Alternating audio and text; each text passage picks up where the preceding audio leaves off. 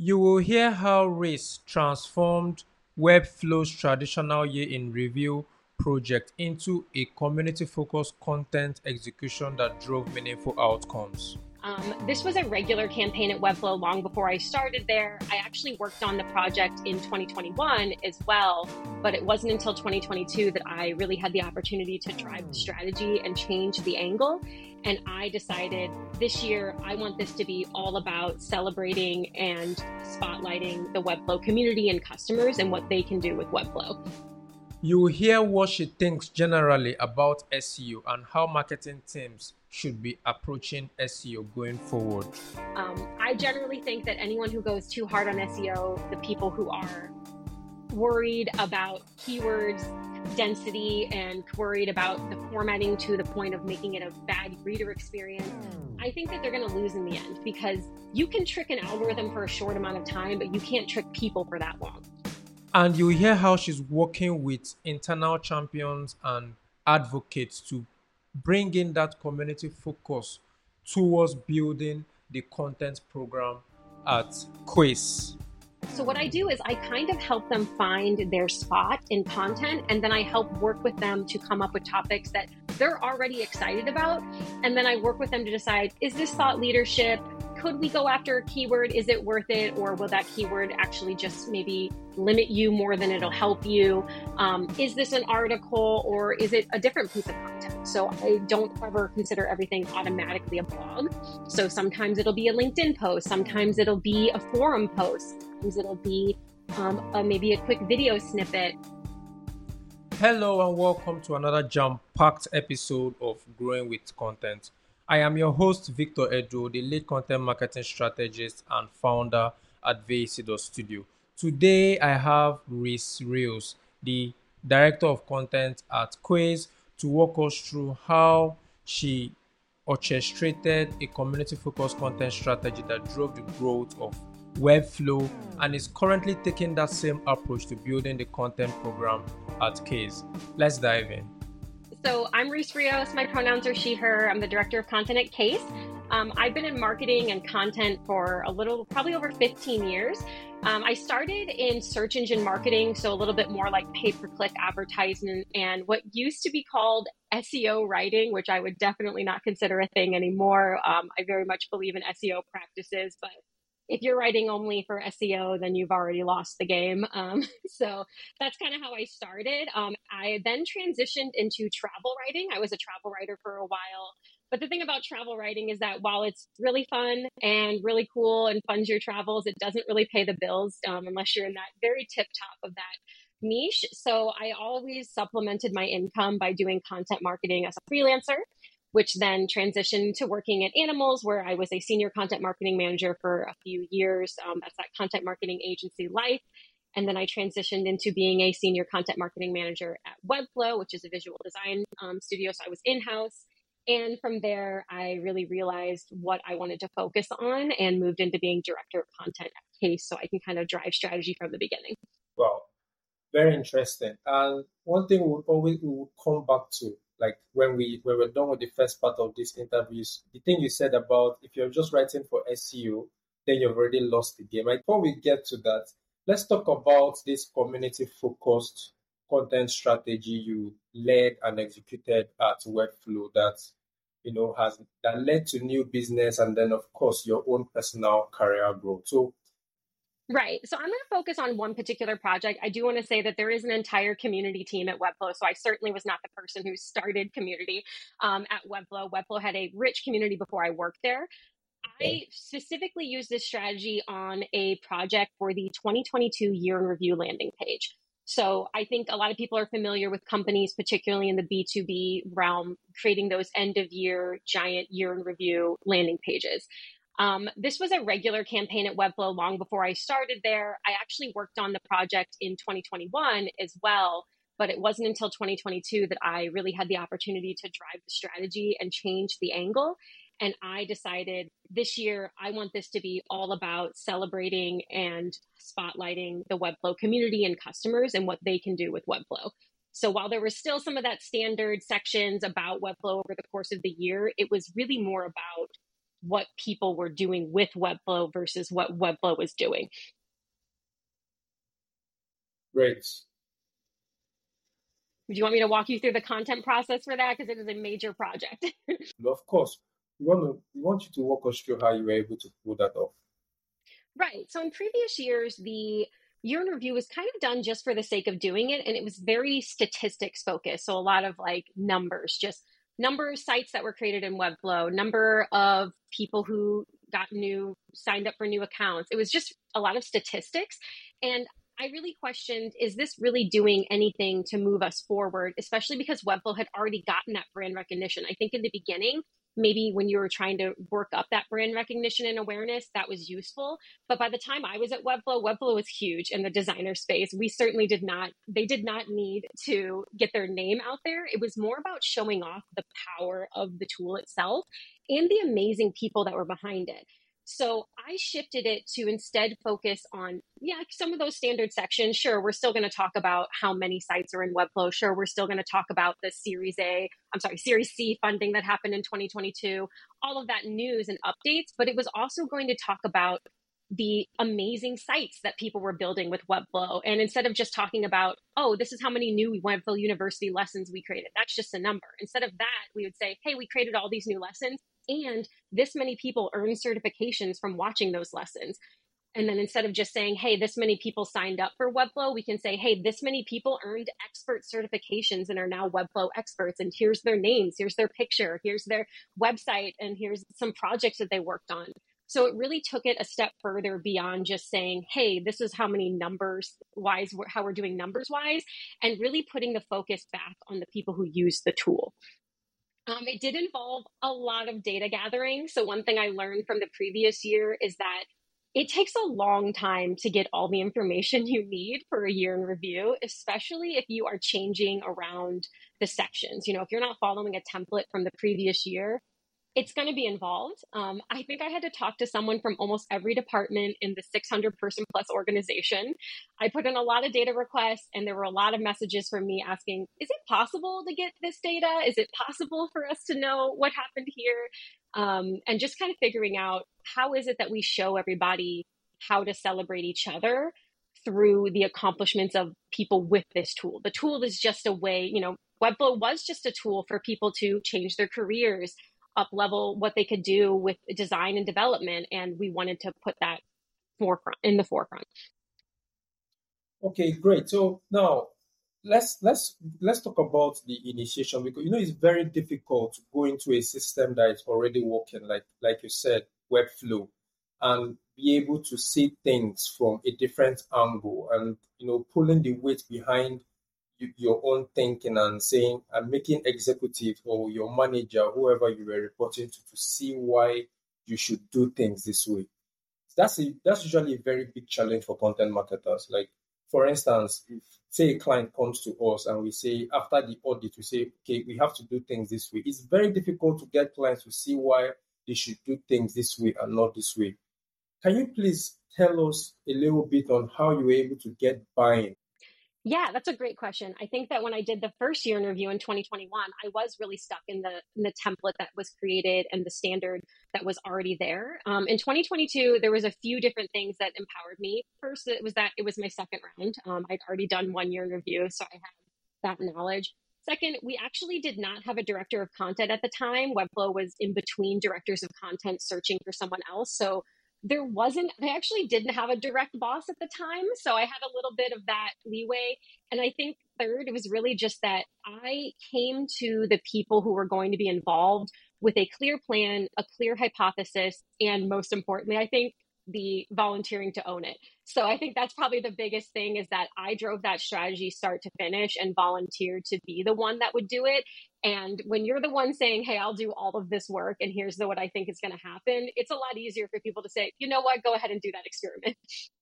Yeah, absolutely. When you take responsibility for the work, I guess it makes every other person like feel like, see, like, okay, collaborating or giving this a thumbs up doesn't add more tasks on their Trello or Asana board. So now let's look at the customers, which are like the shifts that you made So you were moving this whole thing from, let's not just take a statistics of how Webflow has grown, how much we've raised, how many websites are built with Webflow. Now let's go and look for the people who are actually building these websites and put a face to this year in review so that, of course, prospects can visualize things that people using Webflow are achieving. How are we able to recruit like customers? So that's a really beautiful thing about Webflow is that Webflow actually already had a built-in community that was really excited to share their own projects. And so something that Webflow had established prior to this is a made in Webflow gallery that if you submitted your site to that, you also had to opt in to say that like anytime you want to be featured in this, you'll be featured on our site. But that means that we can also feature you in blog posts. We can feature you on a year in review site. So we kind of already had that. And I think that just design and development is one of those spaces where people want to be told their stories to be told. It's free publicity for them. A lot of these people are professional designers that are studios or enterprise companies that want more clients. So it's actually a huge win for them to be on Webflow's Year in Review, spotlighted for something amazing that they did. So I didn't really have any problem getting buy-in from the customers. For sourcing it, it was a little bit more intentional because there are big names in the Webflow space. There are agencies that everybody knows. There are creators that everybody knows that if you're in that space, you would recognize their names. I wanted to strike a balance of finding those champions of Webflow that everybody knows that I knew would also champion the Year in Review site, but also seeking out those smaller creators that really needed and deserved that recognition. So I was really intentional about making sure that we had multiple countries represented. We made sure that there was a really good balance of like genders and non-binary and different cultures represented. We had multilingual sites represented. That was really important to me because Webflow is a very global tool, and I didn't want everything to be based off of just because you're already popular. If you're already popular, you don't need the shout out. I wanted to make sure that some of those smaller things. So I had certain criteria for things like, have they been mentioned before? Have we ever done a case study on them? And if they did, then they were kind of moved out of the spotlight because they already had it. And it was more about making room for those smaller creators. I also worked with some other people at Webflow to do some tweets where we would put out tweets and ask people to shout out other people in the community, and we would share what other people were saying about each other. So it was really encouraging the community to celebrate each other leading up to the page so that it would feel even more celebratory when the page came out. Well, interesting. Like I love how you were able to like create that balance because of course, like you rightly said, the big players, whether you spotlight them or not, of course, their own use was that they could help to champion the year in review and get more eyes to it. But at the same time, it was important to feature those smaller players who would like celebrate that. Let's talk about results. Now that you created this shift from okay, no more just statistics, and you were able to like prove it that okay, I was on this project last year. We did just statistics, statistics, statistics. This time around, we want to like feature our people, like our customers, and make the world see what they are building with Webflow. In terms of results, when you look at 2021 year in review and 2022 year in review, changing to this content strategy, this community focused content strategy that puts the emphasis on customers, were there tangible results? What were the tangible results? I'm actually really proud to share these because in the previous years, the year in review was kind of done for the sake of doing it, just because it was established. And so people were really only measuring traffic to the page. And in some years, they were measuring traffic to the careers page when it was more of an employer branding type of initiative. But this was no longer an employer branding initiative. So it felt silly to me to only track those things. So I set three new goals. The number one goal was to just simply increase page traffic year over year by at least 15%. So I had the established 2021 numbers to base that off of. My second goal was to create a template for informing the community members that they had been featured. So that was a huge part of my strategy, making sure that every single person that was featured in the year in review was told and knew about that celebration and was congratulated for it. And then my third goal was to measure more than just that traffic. So I can kind of walk through each of those goals. First off, it was the goal to increase the year over year traffic by at least 15%. in the end, in the first week, we blew that goal out of the water with over 50% increase. Over the course of a month, the year over year increase was over 100%. So huge, huge change. My second goal was to create that template to send to community members to let them know they were featured. I also included suggested social copy for different platforms so that if they wanted to be able to just quick copy paste that onto their own platform to share that they had been featured, it would be there for them. All of those emails were sent out on launch day, so that they would get it the same day that the year in review went out. And I am positive that that is a major contributor to why we had such a massive increase in week one compared to the previous year. So again, that was over 50% increase. And then the last goal was to go beyond traffic. So traffic is cool, and especially in the design and development world, very cool to just like get shout outs. But what else could we measure? So in addition to traffic, I also worked with a colleague to build a dashboard that tracked signups to Webflow, so new customers to Webflow, plan upgrades, anybody who was an existing customer and decided to upgrade after that. Anyone who opened the Webflow Designer, which was the visual interface to design, that was really cool because we actually had a lot of clonable designs featured that community members had created. And if you clicked on them to clone them, you would automatically open the designer and be directly into the product. So we tracked how often people did that. And then I also tracked if people went to the Webflow blog after that. I can't share exact numbers in all of those, but I can tell you that in all categories, it was over 100% year over year. I'm gonna clap for you. Thank you. I'm gonna clap for you because it's rare to see content marketers who look beyond just traffic. And every day, like we are gonna come to traffic, we're gonna come to SEO and all that. But I think we content marketers, and of course, most of the reasons why most content marketers don't get budgets approved is the fact that when you start as a content marketer, you increase the traffic, you increase ranking and all that.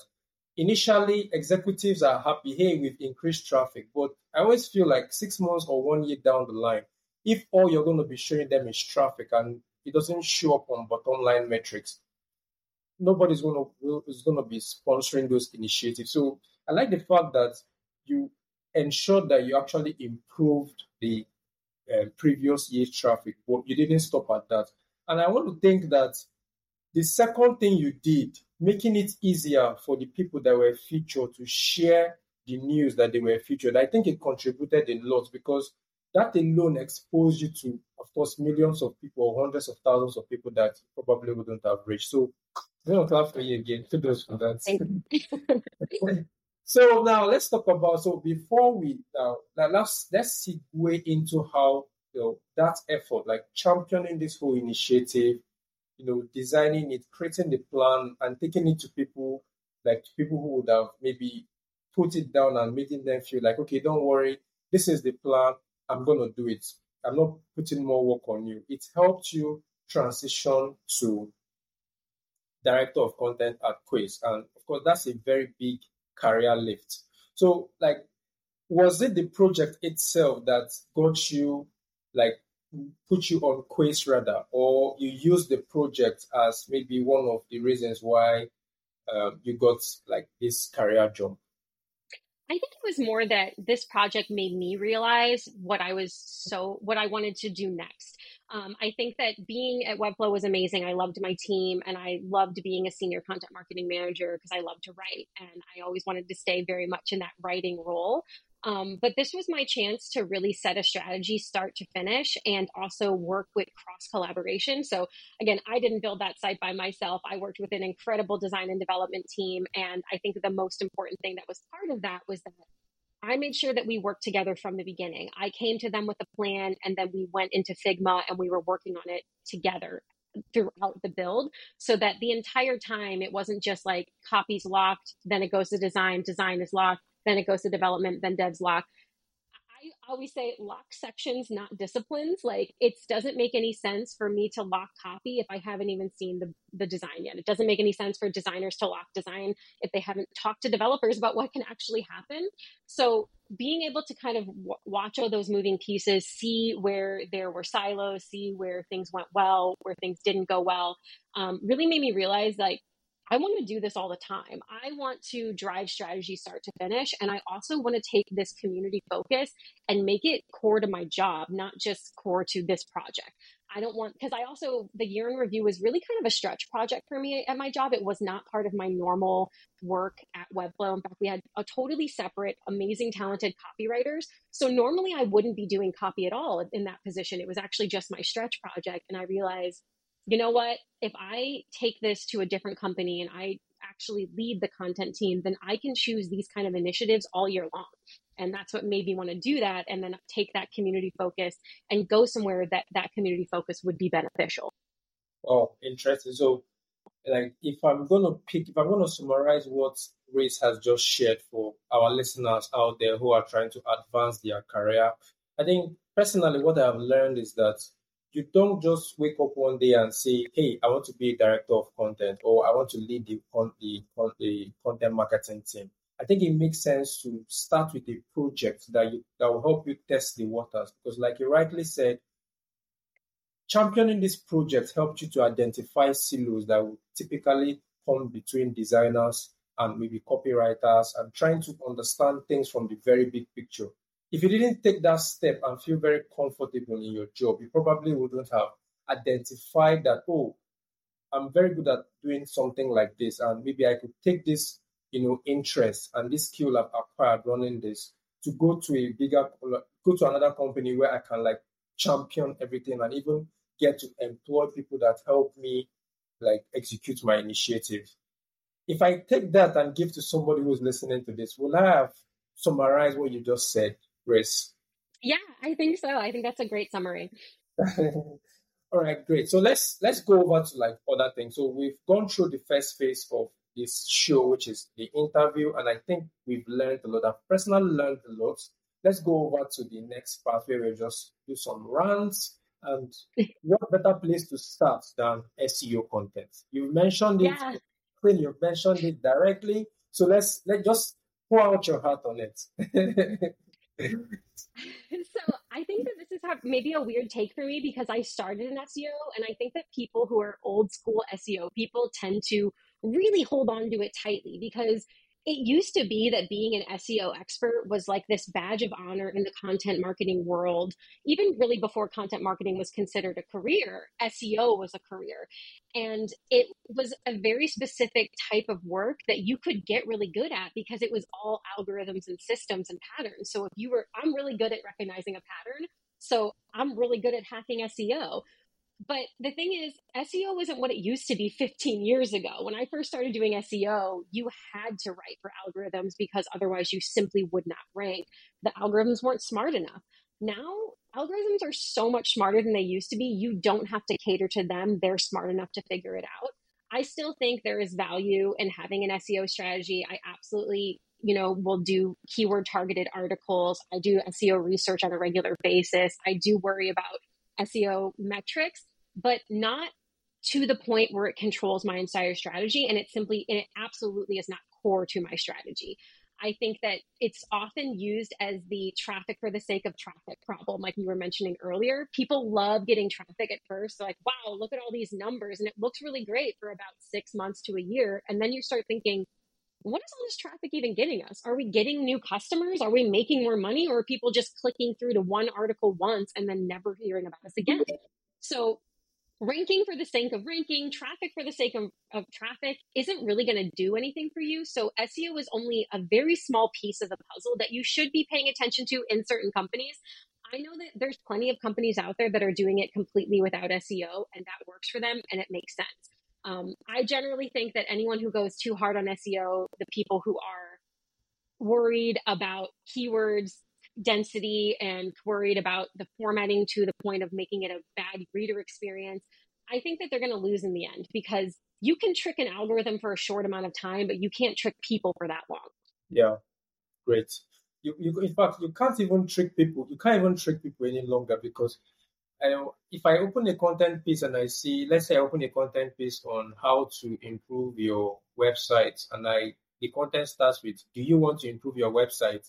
It's almost a red flag. It's almost a red flag for me, because that has been used repeatedly, and I think that is trying to align with the idea that, hey, you have to put your keyword in the first 100 words or in the first 50 words. And people just, if they don't find another way to put the keyword, they just tell you, hey, do you want to improve your site traffic and all that? So now that you've experienced the good in SEO, it's not like SEO is useless. And of course, I'm not going to displace SEO.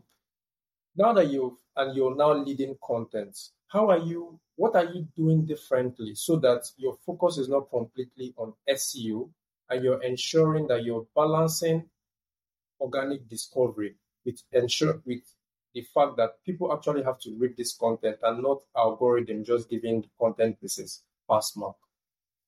Yeah, so at Case, I am actually really lucky to have two in-house developer advocates. So I have a US-based developer advocate, Jenna, and I have a Europe-based developer advocate, Vitaly. So I have two internal experts that are at my disposal to help with content creation, which is huge for me. So the first thing I did with both of them is I actually created their Case persona. So we have Jenna at Case, we have Vitaly at Case, and they're specific for personas that show them how to bring their authentic self to their personality as at work, but also kind of keep it on brand. So when you're representing Case, what is it that you're interested in? And the beauty about having two different developer advocates is that they have different interests and they have different specialties.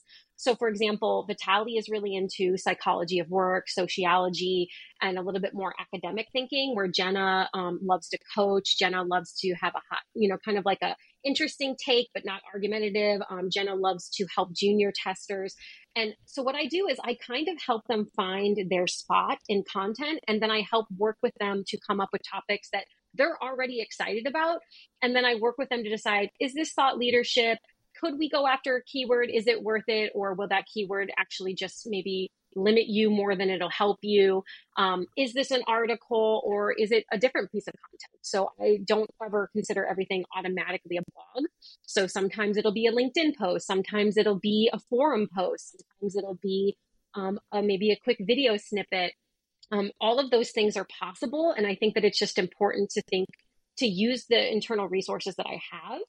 Sometimes those keywords are important. So I think that I also work with freelancers, and I often assign my freelancers the keyword targeted pieces that are more straightforward and informative, things that I don't need to have like a super creative take on. For content that I work with my developer advocates on, I want their personality to shine through, and I also want Case to shine through. So I think of Case as a very helpful, knowledgeable, and kind of casual conversational brand, is that we're here to talk to people in the industry. We're excited to just discuss. So we want to start conversations. And I think that a lot of the work that I do at Case is really just figuring out, how do we start a conversation somewhere? Oh, interesting. How do we start a conversation? So, I think that's a very interesting that's a very interesting approach when it comes to content marketing, because if you can nail that, where every content piece you create is focused on getting somebody to read it and enjoy it enough to want to start a conversation, then content can actually contribute to pipeline. Yes, exactly. Yeah. Okay. So the other thing I want to talk about is community. So now you are at Quiz, and you came to Quiz with that, feeling like confident in building a community focused or executing a community focused content strategy. What has been the progress in terms of ensuring that, because for most content marketers, it's not like they don't want to feature customers. Sometimes you walk into a company and there is no community existing, because the company has not been taking, ensuring that they could get customers into a special forum where they could keep educating them and all that. So how have you been able to ensure that community focused like content execution? So a lot of it has to do with making sure that my developer advocates are really present online and in a lot of different spaces. I want them to be wherever our audience is. So I actually curate on a weekly basis what I call interaction opportunities for our developer advocates, and also a few internal champions at Case. So not necessarily just the internal, the developer advocates, but also Case champions. And those interaction opportunities work across Reddit, Quora, specific forums like Ministry of Testing, LinkedIn, other social media platforms. And it's all these places where I think that we should be hanging out. And it might be responding to a question on Quora about how to develop your career as a junior tester. It might be adding some information to a collaborative article on LinkedIn because you have that expertise. It might be that you start a conversation on LinkedIn challenging something in the industry. So for example, one of my developer advocates is a agile methodology expert, but he also has a lot of strong feelings about things that are going wrong with that methodology and scrum masters that do it wrong. So I really work with him to challenge those things, post those, start those conversations, and really get in touch with our audience. And part of that is so that our brand is more available because they're always being shown as Jenna at Case or Vitaly at Case or Reese at Case. But it's also because we attend a lot of conferences throughout the year. We sponsor conferences, we give talks at conferences, and particularly for the developer advocates, that visibility is so that it's easier for them to get talks. They're going to be those coveted names. And it already does work a little bit in that sometimes our developer advocates don't have to apply. Sometimes they're invited to do things. And that's kind of the idea, is that we want to create a community for Case that's, yes, we would love for you to be our customer, but would just love to have a cool conversation with you. We'd also love to share knowledge with you. And that's really in line with kind of the software tester development industry, is that developers are about that knowledge sharing. They want to share their code bases. They want to troubleshoot things together. And by just inserting ourselves into those conversations and making ourselves available, I think that that really builds that brand affinity that we need and that a lot of our competitors lack. Oh, interesting. Like, very, very interesting. So I'm just trying to imagine the level of work that goes into all that, like trying to curate like all these questions from Reddit, Quora, LinkedIn, and then working with your developer advocates to like, how do you do that? So how do you choose these topics? Do you go into Quora? Do you have a tool that consolidates all this information? Then you just maybe open it up and then fetch the ones that you want to cover? So a couple different things. First of all, the good thing about knowing how to work with algorithms is that you know how to train them. So every time I get a new position, I train my algorithm to that persona. Recent Case has her, like, I have a whole separate newsletter subscription. I use social media differently on that Chrome browser. I subscribe to different forums. I follow different forums. I am a new person at these jobs because I need to be immersed. For me to really know what's needed, I need to be where my target audience is. So I do spend a lot of time just scrolling through forums and seeing what questions are people asking. I think that's something that people miss a lot with SEO. They'll go after those really high search volume keywords and completely neglect the long tail questions that lots of people are asking. And SEO tools are just predictions. They're just based off of what already exists and predicting what might exist in the future. So we can't treat them as this one-stop shop of information. Just because some tool tells me that nobody's searching for that, if I'm on Quora or Reddit and 100 people have looked at a question, I'm interested in answering that question for those 100 people. So I do think that it's a good use of my time to be on those things. I help curate it for my developer advocates because I am in tune with their personas because I help them build them. And I went through a whole exercise to build those personas with them. I have my own process where I have a bunch of guiding questions I take them through. I have them share inspirational accounts with me. And then I put together an entire persona that says things like, Jenna at Case is, and there's a bunch of adjectives, and Jenna at Case talks about, and there's all the topics that Jenna is passionate about. And then there's voice and tone guidelines, like how do you come off? And that way, by going through that exercise, I'm already aware that I know, for example, that Jenna loves coaching juniors. So if I see a question from a junior that's asking how to build up their career, I'm going to shoot that over to Jenna. Vitaly is really into Edward Deming and how he influenced DevOps. So if I see something talking about Deming or some other sociologist or psychologist, I'm going to kick that to Vitaly. So getting to know my internal experts is the first step. As for organization, that is a different beast that I use mostly Notion for. I have a content calendar where I create my assignments. So those are things that I'm assigning to either internal writers or my freelance writers, and keeping track of what's in the works and when it's coming out, kind of creating that balance. And then I have a separate Notion kind of board that I call the pitch board. And it's for anybody at Case, mostly developer advocates, but also any internal champions that want to work on their persona, want to work on their online presence, and they can pitch ideas to me and I will help workshop them. I will tell them, this is a LinkedIn article, or this is a blog post, or this is a like tweet, or whatever it is. And I help them figure out, what is the channel for this? Like, is this in line with our brand? Are you the right person to discuss it? And where do we put it?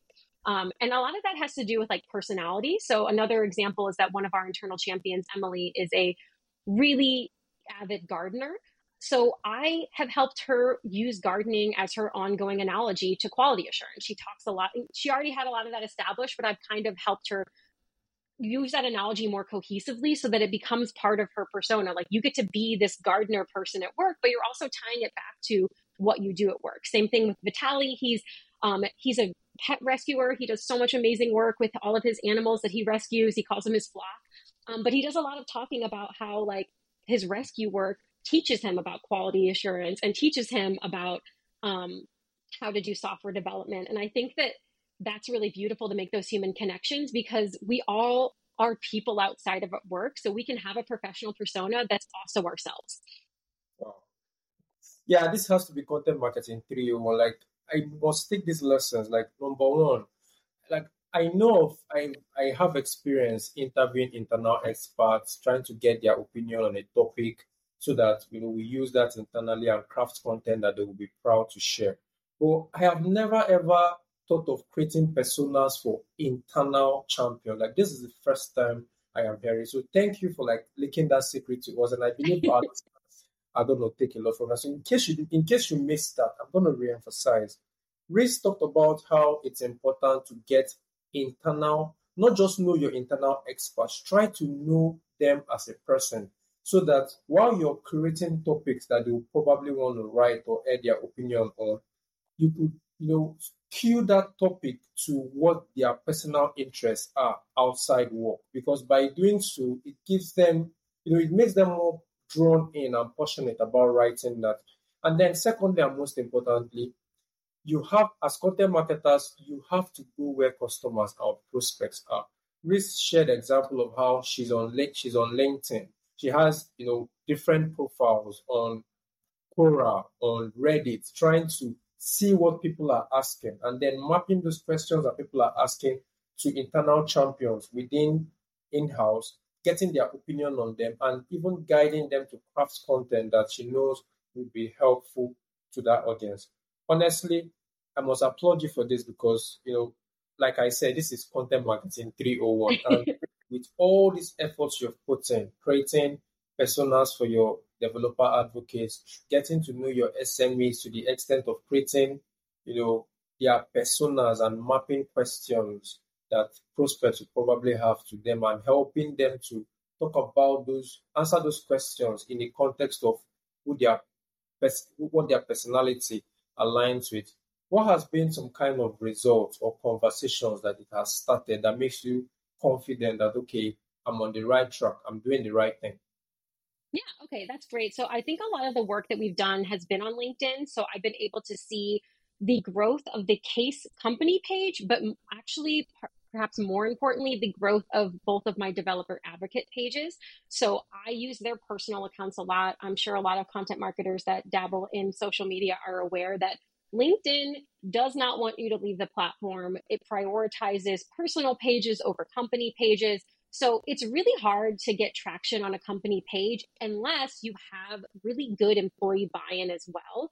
And it's really tough to get it because most people don't want to go like their company pages stuff. They don't want to interact with the company page. They don't want to reshare it. So part of what I do is make sure that I am talking to the whole company about what we're doing. I share things in public channels. I give them context about why we did it and how we did it. I think one of the most exciting ones that I did was my first article that I worked on case was a co-byline with Vitaly. I had not intended to do a co-byline, but we ended up kind of writing it together. And it's a perfect example of my love of SEO thought leadership hybrid. So we wanted to cover the topic of mob programming. Mob programming is a big keyword. It has a lot of search volume, a decent keyword difficulty, very in line with our target audience. But I didn't want to write something that's just, what is mob programming? It exists. It's asked and answered 100 times over.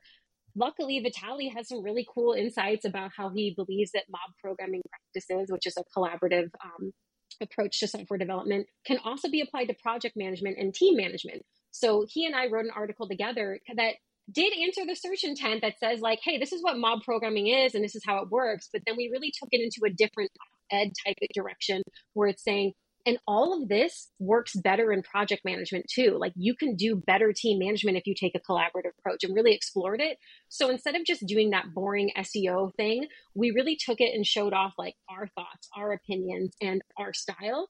And by doing that, we were both able to share it on our personal accounts separately. We were both able to get a different audience to respond to us for different reasons. I talked a lot about the content strategy behind it. He talked a lot about the research behind it, and we got a really good response on both sides. Since then, we've also tracked the kind of interaction and followers that my developer advocates have gotten. We also do what I call the qualitative wins. Not everything has to be quantitative. So screenshots of somebody really big reposting your LinkedIn post, something with a lot of followers, or a really good comment, or even shout out saying like, hey, I loved this. All of those things are metrics. Just because you can't say, wow, this is a 15% increase, you can say, 5 different people on LinkedIn said that this was an incredible article. And for 5 different people to say it's an incredible article publicly, that means an exponential amount of people also thought that, but didn't post it. And so that's really, really valuable information that tells me that we're on the right track. People like what we're doing. Yeah, interesting. Rand Fishkin, he talks about, one of the things he talks about that I like is sometimes when you're creating content, you're not just creating content for your target audience, you're creating content for the people who your target audience trusts. So Yeah. he talks about this influencer, like creating a persona and mapping some of your content pieces so that your target, like an influencer that your target audience follow and trust is going to love it so much and say, oh, my audience is something that will be valuable to you. And I think that is that's a very good win because, sometimes when you unpack the customer journey and you realize that when you want to solve a problem, what you normally do is you probably go to Google and search for a company you've learned about. And sometimes you don't even search for the keyword. So looking at content from this angle makes sense because, again, you're not just trying to rank and all that. Ranking is good, but you're trying to ensure that you create content that is usable on Medium so people would read it and feel like it was written for a human being. Now, that last word is where I want to draw into. Written for human beings, because I take it as a very serious investment that someone like as busy as I am or as busy as you are will take out 15 minutes of your time and sit down and read a content piece from beginning to end. So I keep asking myself, what can I do to write a content piece that a CMO, a CEO, like a director of product would sit down and read? Now that brings me to the angle of writing content for human beings. And one way we've been able to do it, one way we are always learning, but we are not there yet and nobody ever gets there. It's the angle of storytelling. So how have you been able to bring in those stories of, okay, this internal expert he likes rescuing, what do you say he likes doing and all that? He likes to rescue animals. Yeah, he's an animal rescuer. Rescue animals. How do you bring in those? How have you managed to bring in those genuine stories and segue them into topics that naturally you would have just said, this is how to do this, and then you put it in your H1, H2s, and not. How have you been able to create that angle where the content feels like it is for a human being? So one thing I've been working on with anyone that I work with as a writer, freelancer, internal is writing good examples and defining what a good example is. I actually have a piece of content in the works for this. I don't know. That's definitely a side project for me about how to just determine what makes a good example for your audience, because that is very important, and how to write them. So that's something that I've been working on a lot, is that a lot of times what happens with experts is that they don't know how to relate to people who aren't at their level naturally. It's not that they can't do it, but it doesn't come naturally to them. They use too high level of examples, or they get too in the weeds with something. So something that I like to do is make them take a step back and say, okay, explain it to someone who's never done this, or explain it in something that's relatable. So one of the good examples with Vitali, the person who likes to do animal rescuing, is that he also wrote a whole article and did an entire talk, and is actually giving another talk on the practice of dog fooding. So dog fooding is the practice of using your own software. So in that way, when you're using your own software, you're developing it better because you are part of the quality. You're witnessing the quality as you use it. So that obviously has a really good tie with being an animal rescuer. So I think he actually just very recently posted something on LinkedIn that is an adorable video of him milk feeding one of his rescue puppies. And he talks about how he actually has to taste that milk before he gives it to his puppy, because he has to see to make sure that it tastes good, that it's actually the right temperature, doesn't burn the puppy. And by bringing that, and then he talks about how that's also part of dog fooding and software, is that if you're not using the software, how are you going to know that it's really annoying to try to log in, or like that there's a weird button and the UI is off? So making that connection is something really cool, because it's really natural for Vitali. That doesn't feel like work for him to make that example, but a lot of people would understand it. A lot of people that have nothing to do with software engineering and development would understand why you would test milk before giving it to a puppy. So that's a good example. Wow, interesting. Like you said, not going 2 steps above or going too much into the weeds so that like you don't lose the reader. Like people, I feel like, just imagine you with all your experience in content marketing. You go to a content piece and someone says they want to define what is content marketing. You'd be like skip.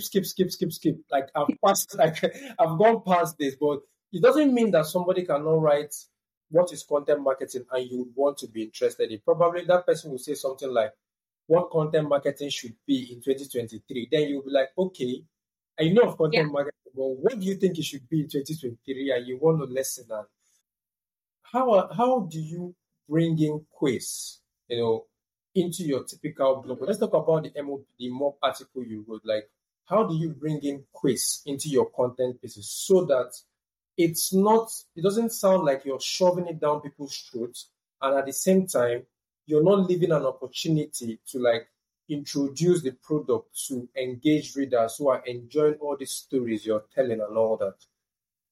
I think we do a lot of just being really transparent. I think that it's silly to pretend that a company blog isn't going to promote the company's product.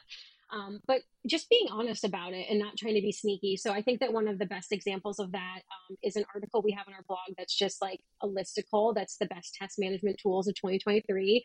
I recently refreshed it for SEO reasons, but also because I wanted to make sure it had the most up-to-date information. But what we do in that is obviously our own product is going to be on that list, but it would be ridiculous for us to just create a listicle that's just a bunch of our competitors and then us saying like our competitors are terrible and we're great and you should love us. And I see listicles like that all the time where people, they do clickbaity titles where it'll be like Notion alternative, and then it's just like Notion alternatives, and then it's one alternative and it's their product, and it's not a very good helpful article. People are angry because they're just looking for actual information. So what our listicle does is it is not opinion based. It is based completely off of customer reviews on G2 and Capterra. So yes, we put ourselves on there and we acknowledge, of course we're on here, but we also have a fantastic rating on G2. And here's what people say about us. Here are actual reviews and here are actual pros and cons that people say. And then we also list our competitors and we list their scores and actual things. Do we, of course, say like highlight any comments that say like, hey, this is what somebody said about our tool over this one? Of course. But we've already acknowledged that we're going to do that. It's not disingenuous because it's not our opinion. It's somebody else's. We just use that customer created, that user generated content to inform it, and it makes us more transparent. And I'm working on more content like that with our internal experts, because that's really our strength here, is that our product was actually built by a developer. Our CEO made the product because he needed the product. He was frustrated with what was out there and he built it. So we have that kind of internal expertise already. And so by just being honest about it and saying, hey, of course we think we're the best. Everyone thinks they're the best, but we don't need to convince you. Customers can convince you. Just take it from them.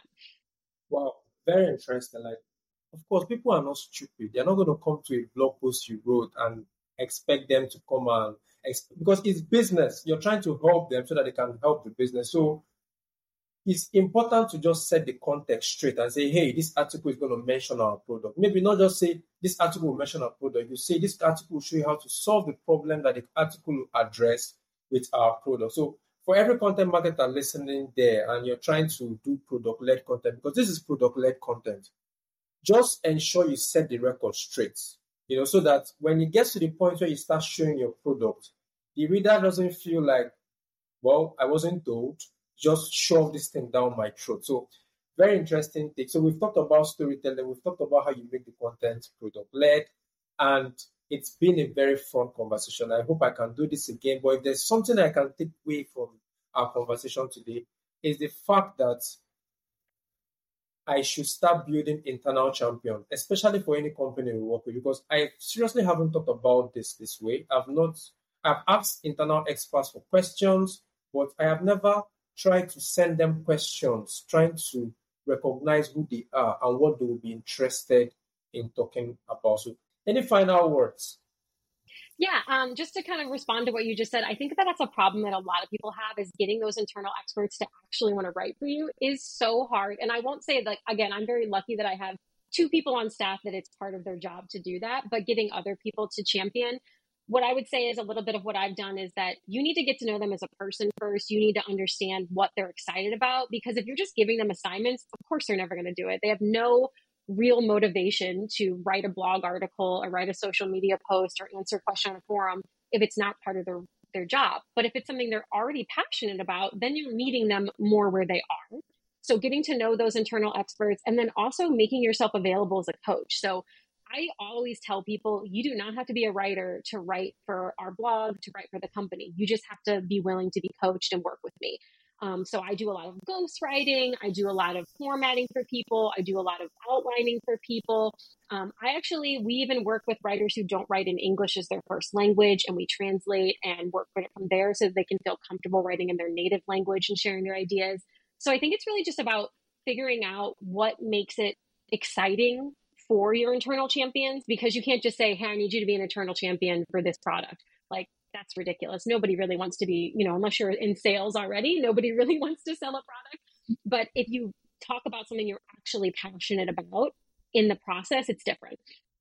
Yeah, thank you very much. So, final words from Grace. Go talk to your internal champions. Of course, it's not their job description to come and start writing content. You're the content marketer. You're the marketer.